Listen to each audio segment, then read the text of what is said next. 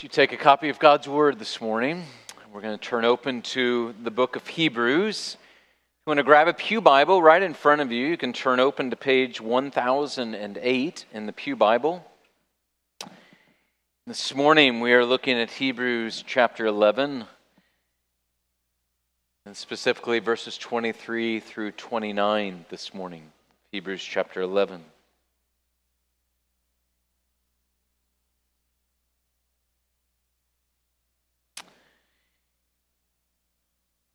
Let's go ahead and pray before we open God's Word up together this morning.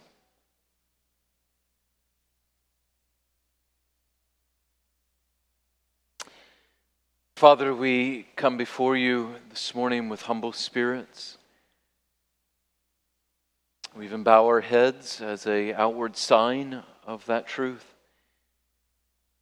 For we are utterly dependent upon you. We are lost in this world without hope. We are trapped in darkness without light. We are dead, and there is no life within us apart from your working and working by the power of your word. We pray this morning that you would meet each and every soul in this room as we have need. That all of the distractions of our own minds and our hearts, the distractions in this room, the distractions that I may offer as a preacher, all of them would quickly disappear, and that we would find that we hear your loud, resounding, authoritative voice in our ears and down into the very recesses of our hearts. And we pray all of this in the strong name of Christ Jesus, that great prophet and the King of our lives. Amen. Hebrews chapter 11, verses 23 through 29. This is the holy, inerrant, sufficient Word of God. By faith, Moses, when he was born, was hidden for 3 months by his parents, because they saw that the child was beautiful and they were not afraid of the king's edict. By faith, Moses, when he was grown up, refused to be called the son of Pharaoh's daughter, choosing rather to be mistreated with the people of God than to enjoy the fleeting pleasures of sin. He considered the reproach of Christ greater wealth than the treasures of Egypt, for he was looking to the reward. By faith, he left Egypt, not being afraid of the anger of the king, for he endured as seeing him who is invisible. By faith, he kept the Passover and sprinkled the blood so that the destroyer of the firstborn might not touch them. By faith, the people crossed the Red Sea as on dry land, but the Egyptians, when they attempted to do the same, were drowned. But the grass withers and the flower fades, the word of God is forever. Thanks be to God. Amen.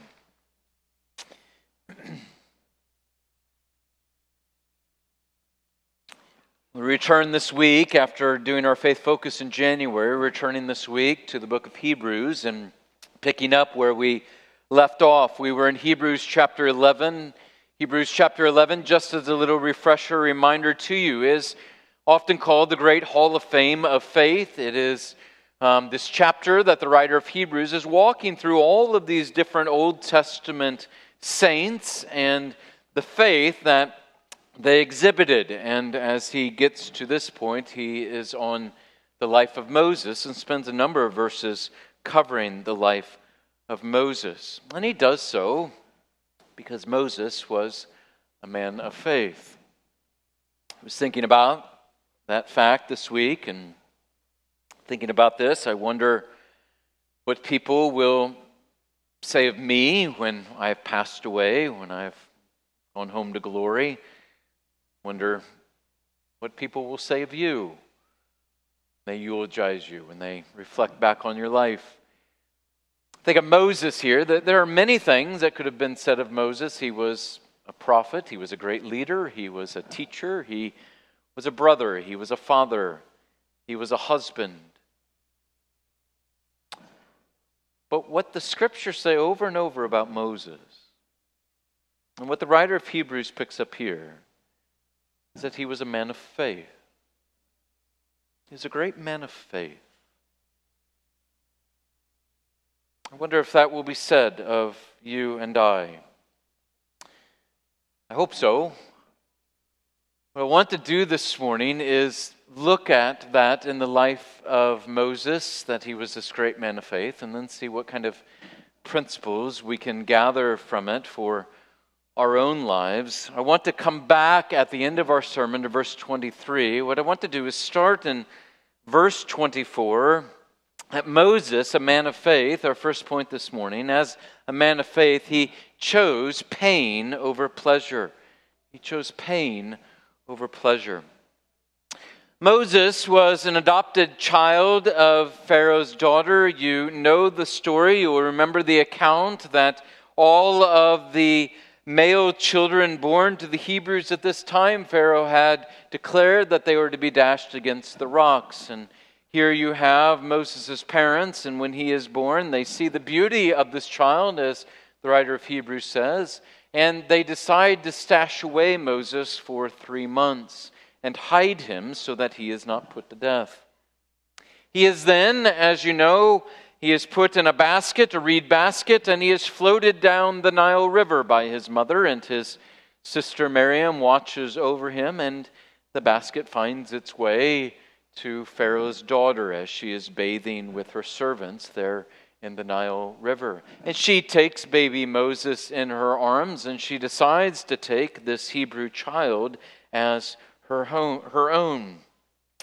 If history and speculation is correct, it appears that Moses was the only male descendant of Pharaoh at this time. And so he is at the very center of the Egyptian kingdom. He is at the very center of all prestige. He is at the very center of all position. And he is at the very center of what our future promises. What even promises to be greater authority and position and prestige. And yet, as the writer says in verse 24, Moses chose rather to be mistreated with the people of God than to enjoy the fleeting pleasures of sin. Being in the court of Pharaoh would have been a life of continual sin, and in faith, Moses chose in faith to leave the court. You'll notice that the writer rightfully labels sin. He notes that it is pleasurable. Sin offers pleasure. If there wasn't pleasure in sin, you and I wouldn't be tempted by sin. Moses was tempted. But what you have to keep reminding yourself, and have to keep reminding yourself over and over and over again, what Moses clearly knew and understood, and what the author of Hebrews says here clearly about sin, the pleasure of sin, is that it is fleeting. It's temporal. It's temporary. Moses understood this.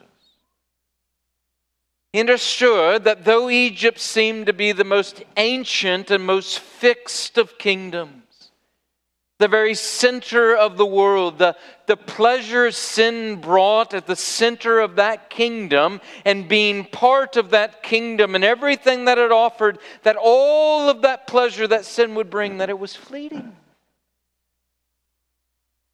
And he forsook it. Sin promises much. Moses understood this, but it delivers very little. It cannot, and it does not ever satisfy. There's a reason that you hear the story from drug abusers, that they started on this or that drug, and they did some of it, and then it wasn't enough, and so they had to take more. And then that more wasn't enough, and so they had to move on to a harder drug. It's just a little microcosm of sin. sin never satisfies. It's never satiated. One white lie is told, and then another white lie is told, and then a greater lie is told, and a greater lie is told, and all of a sudden the person is dwelling in a web of lies.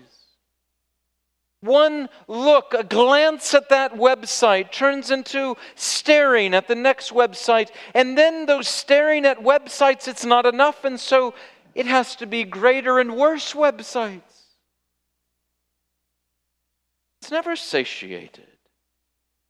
Sin doesn't rest. It offers pleasure, but that pleasure is fleeting, temporary. It's temporary in duration. It's temporary in effect. And Moses understood this. And so we could say it this way. He chooses pain over pleasure. Faith often requires this. It requires you and I to choose pain over pleasure. He chose, as the author says, rather to be mistreated, that is, to suffer affliction. That's what it means in the original language, to suffer affliction with the people of God. He chose pain over pleasure. Now, that doesn't seem like a great choice. Who wants to sign up for that? But that's what faith often demands. Why would a teenager, many of our teenagers this morning, our high schoolers, are off on retreat, coming back this afternoon. But why is it that a teenager would choose to befriend that other kid that all of the kids in school or all of the kids in church make fun of and laugh at? Because eventually they'll start laughing and making fun of you. Because faith often requires you to choose pain over pleasure. Why is it that some of you are in circles where gossip and making fun of others is a regular routine and part of the culture, and you would choose to stand up and say that's wrong? When you know that they'll consider you stiff, a killjoy. Because faith often requires you and I to choose pain over pleasure. Why is it that some of you academics, you sit in your departmental meetings and Christ is ridiculed and you feel the need to speak out on behalf of Christ, knowing that it could mean that your advancement in that department is going to be halted and you will be called a fundamentalist or even worse, a bigot? Because faith often requires you and I to choose pain over pleasure. Moses understood this. Why? No one likes pain. Everyone likes pleasure. I mean, notice what Moses understood, the same thing that every person of faith in Christ understands. As pleasure in this world is fleeting, so pain in this world is fleeting. It's temporary. Let's be very clear. When we choose Christ over sin, we are not simply choosing pain over pleasure. We are choosing fleeting pain over fleeting pleasure. And that leads to our second point. Faith chooses what is lasting. It chooses what is lasting. The writer says of our Savior in chapter 12, as we'll get there in a few weeks, and points you and I to our Savior and looking to Him. He says we are to look to Jesus, the author and perfecter of our faith, who for the joy that was set before Him endured the cross, despising the shame, and is seated at the right hand of the throne of God. Jesus chose what was lasting. He chose pain over pleasure, fleeting pain over fleeting pleasure. The cross before the crown, as is often said. And now what? Now He reigns eternally at the right hand of God on a throne forever. He chose what was lasting. And as it was true of Christ, so it's true of his people. Moses, verse 26, was looking to the reward.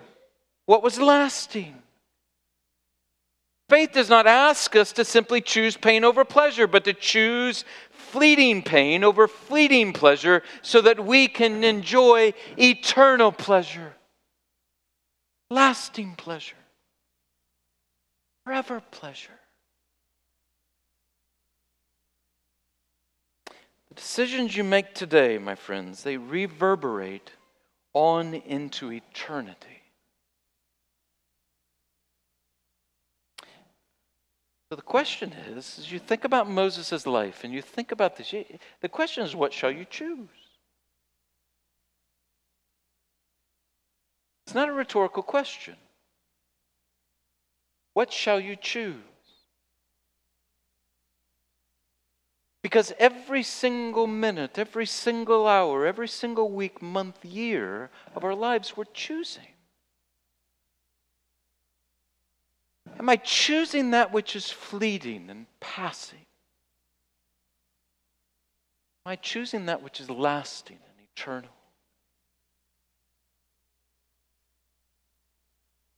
To have all my glory and pleasure in this fading world, or to have all my glory and pleasure in the world to come?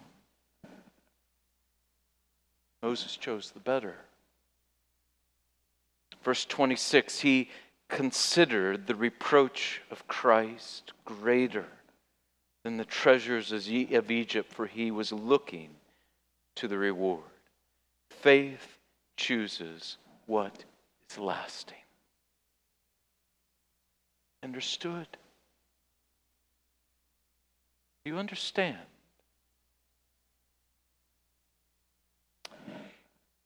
I've said this to you before. My greatest concern for the church today is not what many in our circles are worked up about and focused on the cultural pressures that we are facing today. Make no mistake, I'm alarmed by them. I'm concerned about them, the increasing level of wickedness that we see our culture embracing. I'm concerned about the pressure that's being applied by teachers and schools and media and employers and government. These threats are very real. But I truly believe, there's a greater threat to our faith than these things. Because it's what makes these things acceptable to us. And that is this, is that you and I just become comfortable here. Moses wasn't comfortable with what he had. He wasn't comfortable in the land that he was dwelling in. He was looking forward to the reward, to where he was headed. I would say in part, not wholly, but in part, I think the evangelical church in America is worked up right now because we have become far too comfortable. You see, it's never really cost us to have faith here. But now increasingly it is.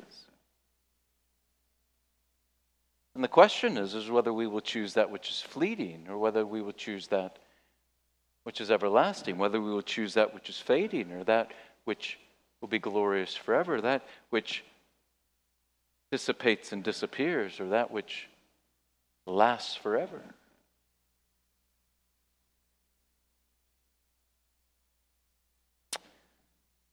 Moses chose that which lasted forever. Which leads to our third point, faith looks to God. Say, well, preacher, I could have come up with that point. I agree, you could have. Seems pretty simple. But it's so simple that I think it's often missed by us and it's forgotten by us. Faith looks to God. That is what Moses is doing. He's looking to God. Notice verse 27. Moses, by faith, he left Egypt, not being afraid of the anger of the king. How? How does one stand and lose all that he is going to lose in the culture that he is within with true threat to his person. The second half of verse 27. He endured as seeing him who is invisible. He looked to God. He looked to the invisible God. Pharaoh was not in control. Moses understood that he was not in control. He understood that the culture he was in was not in control, but that God was in control, and so he looked to God with the eyes of faith. He looked to God. The trap in our day is to be dominated by the headlines.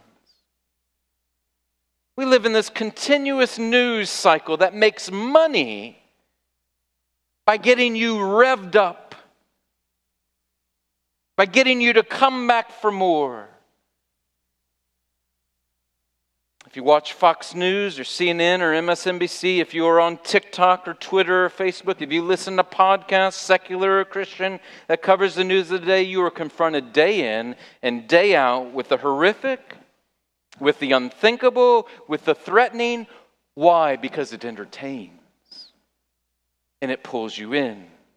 And it feels like everything is falling apart. We are watching our world as we know it just circle the drain. Everything is out of control. And we have fear of what is happening, fear of what is being lost, fear of what is coming. Do you look to God in faith? Are you looking to God in faith?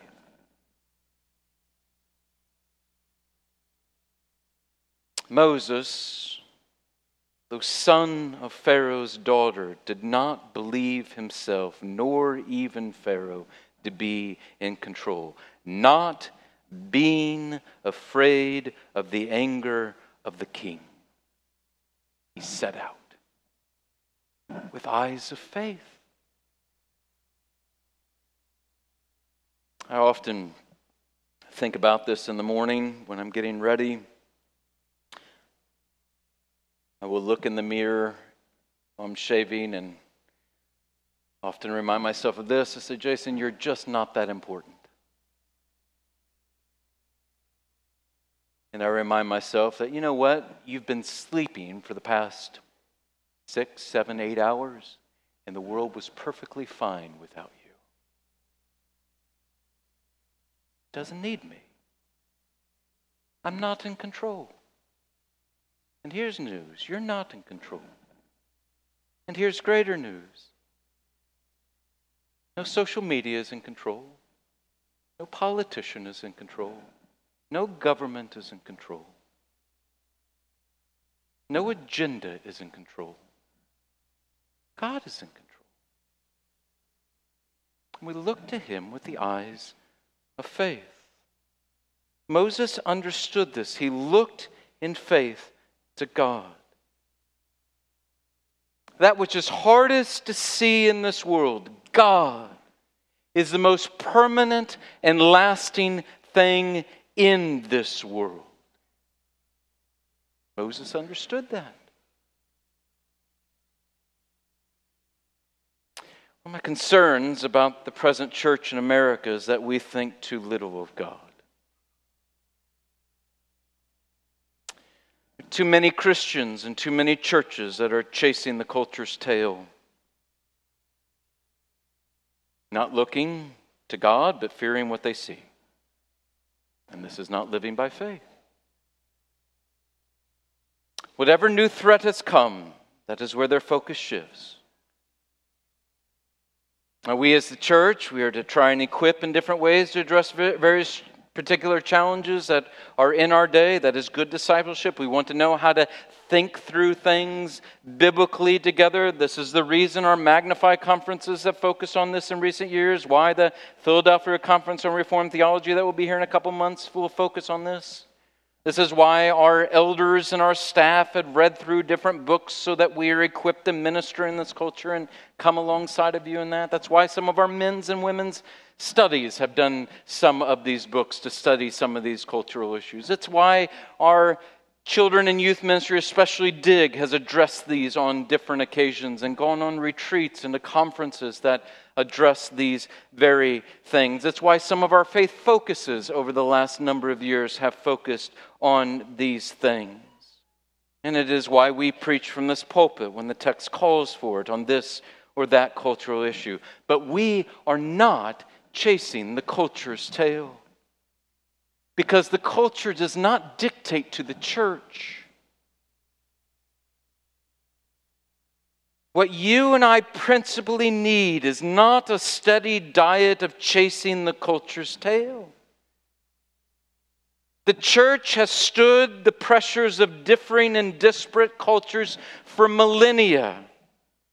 The gates of hell shall not prevail against the church. That promise has not disappeared with the threats of transgenderism or homosexuality or postmodernism. We don't chase the culture's tail. The church stood in Moses' day, it stood in Paul's day, it stood in Esther's day. It will stand in our day. Because He is in control. And we look to this invisible God with the eyes of faith, and we simply just trust Him. He's at work in this world.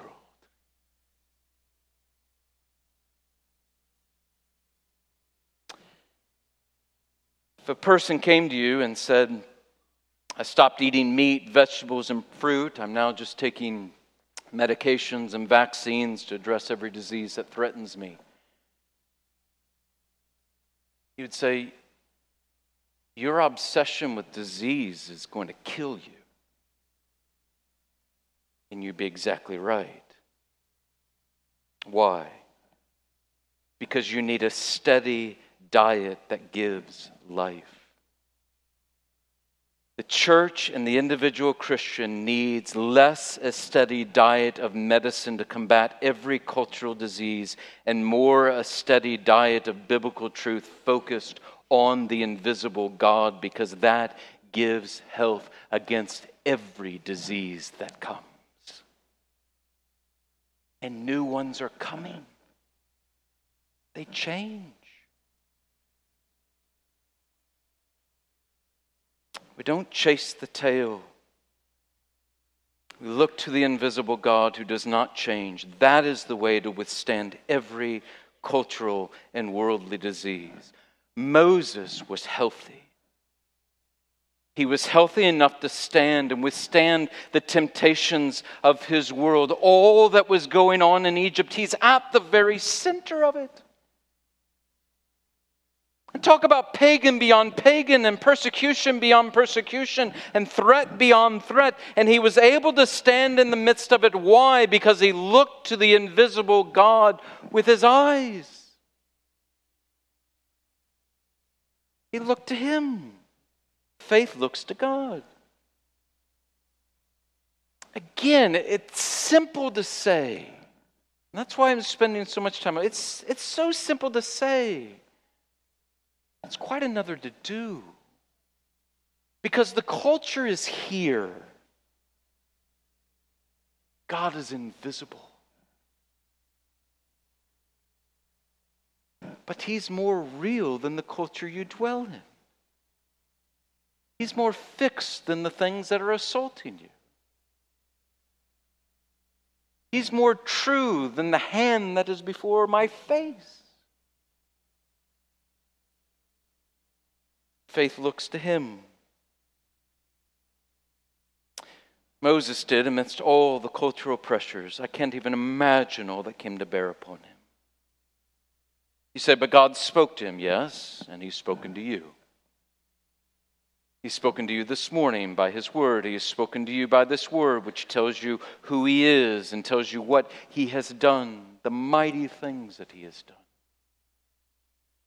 The promises that He holds out to you for eternal reward. All the ways that He is seeking to support your faith underneath, to say, look, I am a faithful covenant-keeping God, the same God of Abraham and Isaac and Jacob, as I brought them and the church in their day through deep waters, so I bring the church in your day through deep waters.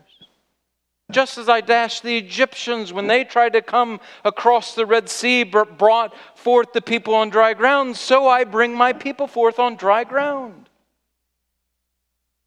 He redeems. He's worthy of trust. Moses had to exercise faith in what he could not see, this invisible God, just like you and I. There's this curious verse 26 in which we are told that Moses, quote, considered the reproach of Christ greater wealth than the treasures of Egypt. Isn't that interesting? Christ. He considered the reproach of Christ. He believed in the promise of this Messiah to come that he could not see. He believed that God was true to his promises and said, because he said he would send a Redeemer into this world to save his people. Moses just trusted and he believed in this Christ, though he could not see him. Jesus said in John 5, as a rebuke, he said, if you believed Moses, you would believe me, for he wrote of me.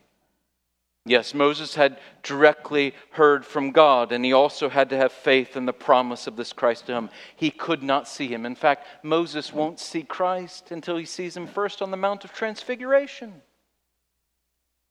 It's there that finally he sees the Son of God in bodily form. It's there that his faith becomes sight. Faith looks to God, the invisible God. We trust in the promise of the Christ. Finally, faith willingly chooses to lose all. Faith willingly chooses to lose all. Moses was willing to lose all in faith. He was willing to lose all to gain all. And that's the calculation for all who claim Christ in faith. Paul said that he counted all things as loss compared to the surpassing worth of knowing Christ Jesus my Lord. For his sake I have suffered the loss of all things and count them as rubbish in order that I may gain Christ. Jesus said, if you would come after me, you must deny yourself. Pick up your cross, that is, die to yourself, and follow me. We willingly lose all, but we do so to gain all. And that's the calculation. Math is really not that difficult. Jim Elliot, the missionary killed in 1956 by the Auca Indians in Ecuador, had written in his journal right before he died. It was one of his final entries, but is maybe one of the best summaries of this principle from the Scriptures. When he wrote this, he said, he is no fool who gives up what he cannot keep to gain what he cannot lose. It's fleeting. This is lasting. That is fading. This is glorious. That is temporal. This is everlasting. It's not a hard calculation.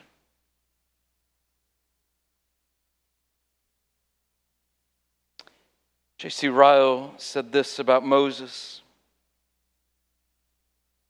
He said, marvel not that he refused greatness, riches, and pleasure. He looked far forward. He saw with the eye of faith kingdoms crumbling into dust, riches making to themselves wings and fleeing away, pleasures leading on to death and judgment, and Christ only and his little flock enduring forever. He saw with the eye of faith affliction lasting but for a moment, reproach rolled away, and ending in everlasting honor, and the despised people of God reigning as kings with Christ in glory. Moses was willing to lose all to gain all. Just give two more particular applications this morning in light of thinking about this, of Moses dwelling in such a land of wickedness where he is opposed by the culture and yet standing as a man of faith. How is it that he endures such a thing?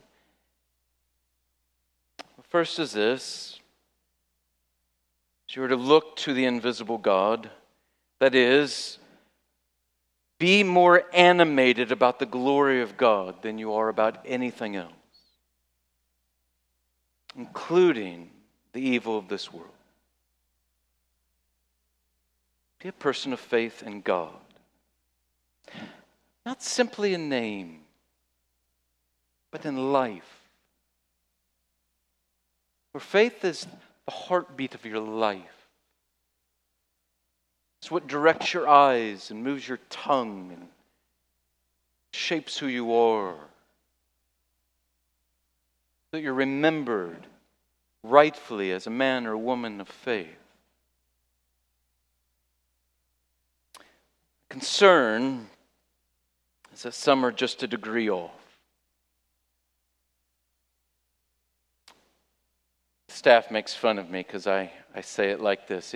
This is how I picture it in my mind. It's just being a degree off, just having the wrong tincture. And the way I view it is, it's like a radio dial. I know you don't use radio dials anymore, but like a radio dial. You tune in that radio station in, and you're just not quite tuned in. You're 0.2 off, and so it's staticky. And sometimes it comes in and it goes out. And that's my concern. We just went through our faith focus on confessionalism. A slight degree off can be entirely off. Listen, if you are animated about the glory of God, then you will be animated about the evil of this world. But too many of us are more animated about the evil of this world than we are of the glory of God. And I know this because it's what's talked about. And it's what's most excitedly talked about. If that's the case, your eye is a degree off. And it's a world of difference. Notice what the author highlights is not Moses' concern for the disease of Egypt, but the God whom he looked to in faith. Again, it's a slight degree of difference, but it is all the difference. He was looking to his reward, heaven. The motivation was glory. He considered the reproach of Christ greater wealth. It was the Redeemer to come that filled his eyes. Again, not the evils of the world. By faith, he left Egypt, not being afraid of the king. Faith, he had his eyes set on God. He wasn't driven by the culture, even hatred of it, though that was surely there. He was driven, animated by the glory of the invisible God. Again, a slight difference, but so very important. For example, Christian parents, I hope you're talking about the news around your dinner tables.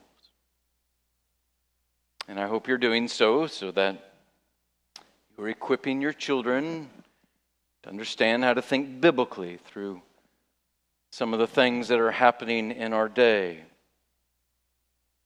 But is that the primary discourse around your dinner table?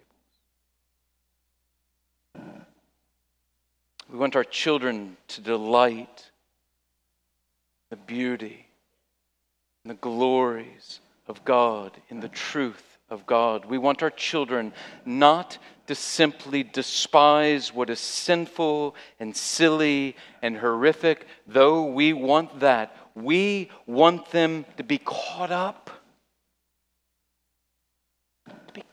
with the beauty of Christ.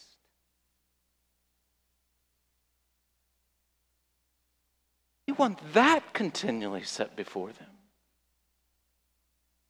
Is that what you're most animated about around your dinner table? We can give them all kinds of medication and yet be sparingly feeding them what grants health eternally. Is your dinner table more animated in conversation about the politics of the day or about the person and work of Christ? I'm not asking that rhetorically. I want you to seriously think about it.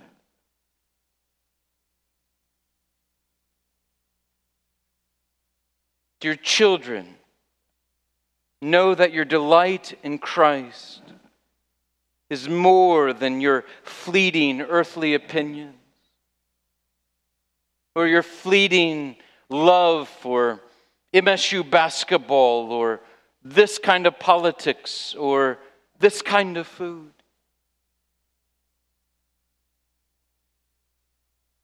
More generally, for all of us, is our talk filling each other with glimpses of the glory of God, or more so the gutter of this world? Again, we have to talk about the gutter, but not in the same way, not in the same manner, or with the same excitement that we discuss and delight in and encourage one another in God. In God. It's just a slight degree off. And it's a world of difference. Which leads to my final application. Understand that your exercising faith matters not just for you, but for the generation to come. I want you to see the importance of the home in helping the next generation to stand in faith in a culture that's opposed to our faith. When we consider Moses, this great man of faith, you have to wonder and say, where does such faith come from? How does a man at the center of paganism and at the center of a culture that is set against the people of God and at the center of a religion that is opposed to God, and he's at the height of position and prestige and power and wealth, how is it that he stands in faith?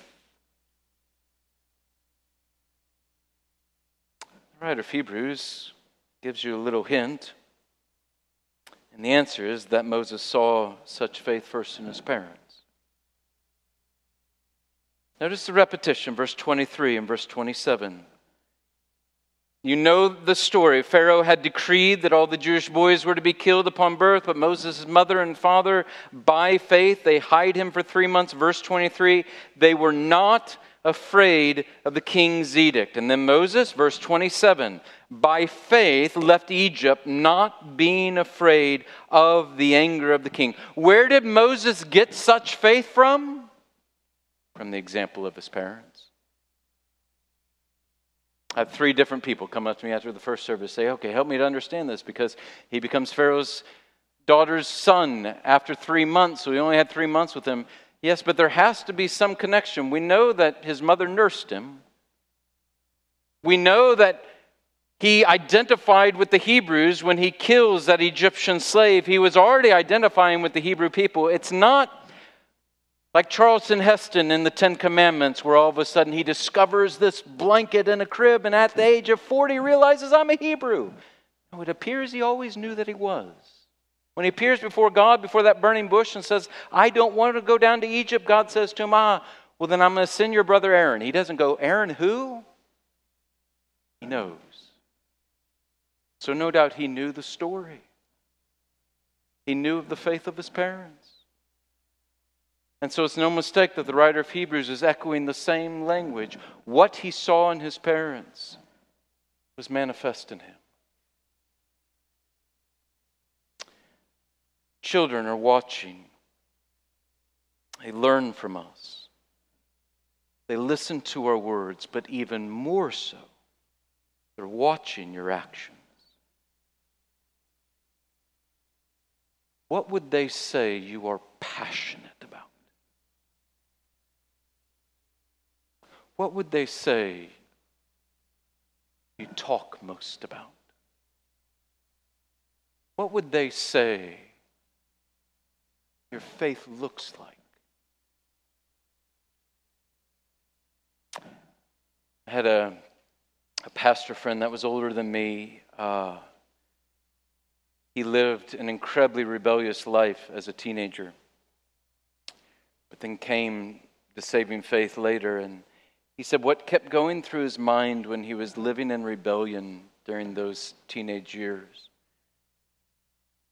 was a picture that he had of his home when he was growing up. His dad worked 14-hour days and worked hard, and he said every night when he would walk through the family room, he would walk by his parents' bedroom door, and every night he would see his dad, after working that 14-hour day, he would see him propped up on a pillow in his bed with his head up against the headboard and pillows on his stomach and the Bible open on the pillows. His dad exhausted. He had a man that was looking the invisible God with the eyes of faith. He said, I couldn't get that picture out of my head. Watching. How you and I respond in faith in this generation is not only important for us, but for the generation to follow.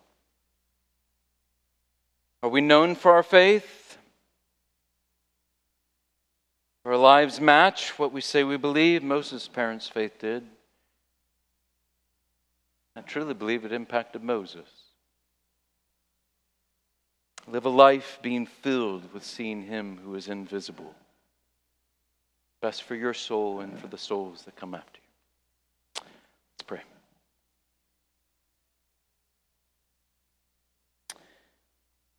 Father, we are thankful that you've chosen to reveal yourself to us.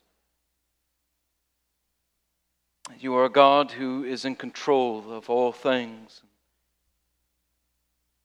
We pray that we would not be so caught up in this world.